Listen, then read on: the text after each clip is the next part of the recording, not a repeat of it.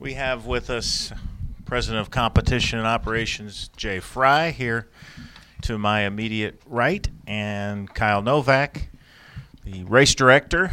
Welcome, Kyle. It's a kind of a new experience being in the IndyCar paddock. He's a fan of boxing, comes to us most recently from the sports car world, and so welcome.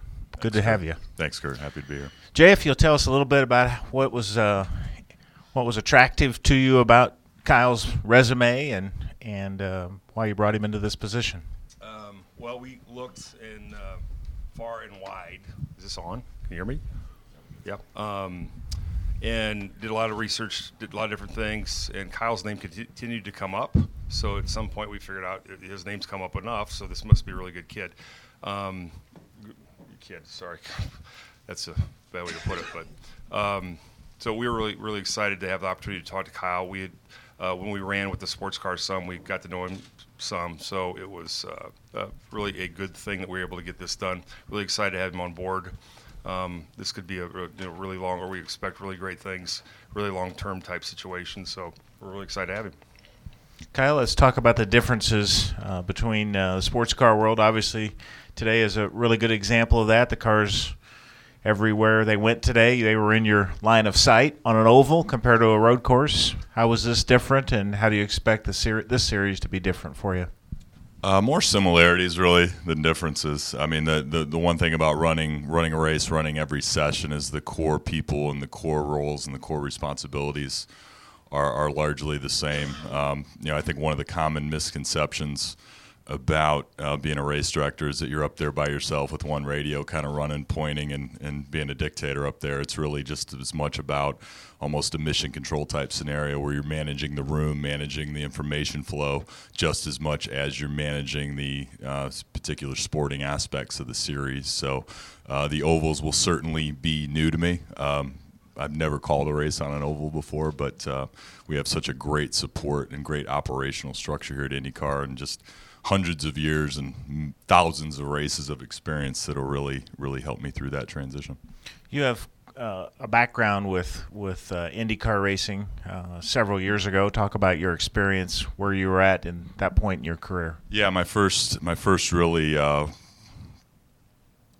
thrust really into the professional racing side was street course construction, street course design and construction during the Champ Car days. So had the opportunity to build the Cleveland event, Houston, Denver, and consulted on several more design aspects for many more. And so that's really what gave me the firsthand knowledge of the operational aspects of the series, what it takes to put a race together, what it takes to put race control together, and really the nuts and bolts of how it takes to get these courses put together, up and running efficiently, especially.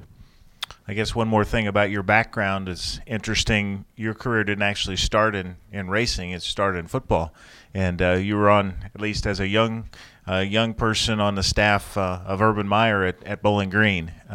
Tell us a little bit about that. Urban's gone on to 3 national championships.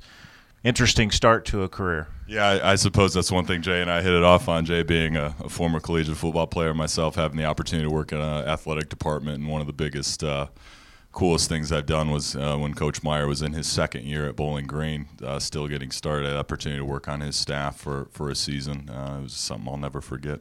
Yeah, thanks. Questions? We do have a microphone. Bruce?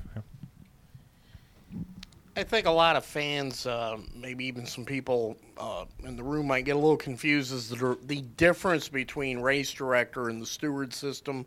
If you could just explain the duties that you'll do as opposed to what the stewards do. Yeah. Well, it's just that program is going to be the same as it's been the last couple of years, where the stewards actually, Kyle directs the race with, again, the support staff that's in race control. If there's a issue or a penalty or anything on track, the stewards review it, and then the stewards report back to Kyle, and Kyle then addresses the penalty to the field. So the stewards will still be in charge of penalties. Okay. Questions? Patrick?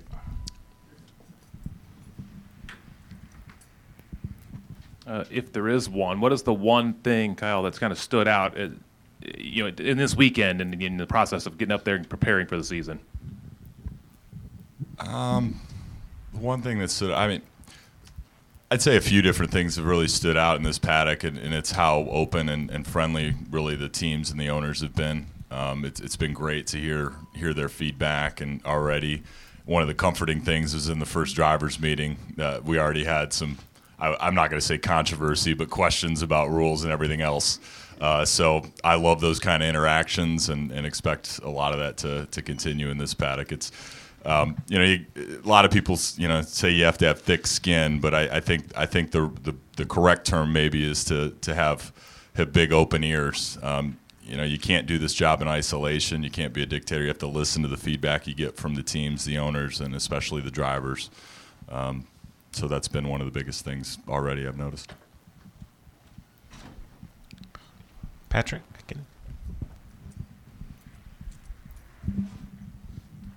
Jay, is the goal remain kind of how it's been the last year or two, maybe years, for us not to never mention Kyle's name again after today? Yeah, I mean, to a degree, unless, it's good things. Again, a couple years ago, we tried to take the officiating process out of the headlines, and I think that's Max and Ari have done a really good job. One of the things this year we are going to do a little bit different. It will be Max and Ari. So we'll have a two-steward program. If there is a tie or tiebreaker type situation, I'll be involved. Kyle will be involved at that point. Max and Ari do a phenomenal job. I think if you look at, again, the last couple of years, there's been, not a lot of drama based on penalties given out. So we're really pleased with that. We'll continue that. We're excited to have Kyle. What Kyle mentioned, there's a really great group of people in race control that have been around a long time. And when this all happened, they were the first people that I called asking them, rate the best race directors you've ever worked with. They work with all kinds of different series. Who's the best ones ever? Not just current ones. Just give me a list. So we come up with this list. And again, Kyle's name was on everybody's list. So that was a really exciting, I thought, opportunity for us when Kyle mentioned he's never done an oval. Well, again, everybody's done something for the first time. And in an oval situation, it's probably because you can see it and it's unique, but it would probably be the least complicated of what we do. So we're excited to have him. And the other part of the program has been in place for a couple of years, and we'll stay the same. You actually, Kyle, had worked with 2 or 3 of the members. What are there? Probably 8 people up there in race control. You'd worked with 2 or 3 or 4 of them in years past in different capacities. Yeah, we have a joke amongst ourselves, and I think really in the industry as a whole is sometimes your job doesn't change, just shirt on, maybe your logo changes. So for a lot of the it probably goes for a lot of people in this room as well. But so many of the people that I work with and had the opportunity to work with are some of the people that I've known all the way back to the street course construction days, and have a great deal of familiarity with them. And race control is so much just like so many other team-driven sports. It's so much about rhythm, the unspoken things you do up there. So that familiarity, I think, will continue to carry a really successful competition platform up there for us. Okay, questions? Is it Patrick again? Is it Patrick press conference? Well, I'll run it for you, Kurt. I got it. One last question. Jay, the last couple of years, we saw technology taking a more of a lead in the officiating process, for lack of a better term. Example would be Long Beach, where there's now that copper line down there, the copper wire, so when somebody moves. Is that going to keep going that direction, where you're not really calling balls and strikes anymore? Right. You're putting that in the hands of technology. Yes, absolutely. And that was a great example of that. If you looked at that video 10 different ways, again, right now, I think a couple years ago we talked about this, going back to a football analogy. You'll watch a replay of a catch. Now, if it's a catch 20 times and you come up with 20 different conclusions. So, again, we've tried to eliminate that debate. So that is a way to eliminate that debate, is having transponders in places like that on pit out. So, yes, we will continue to do that. And even think about this, last year at Watkins Glen, if you remember, a car went out and came back and hit the transponder, right? Was he illegal at that time by doing that? No.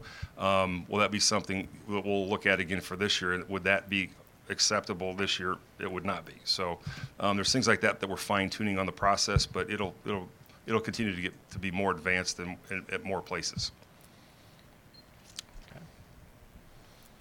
Anybody else? Bruce.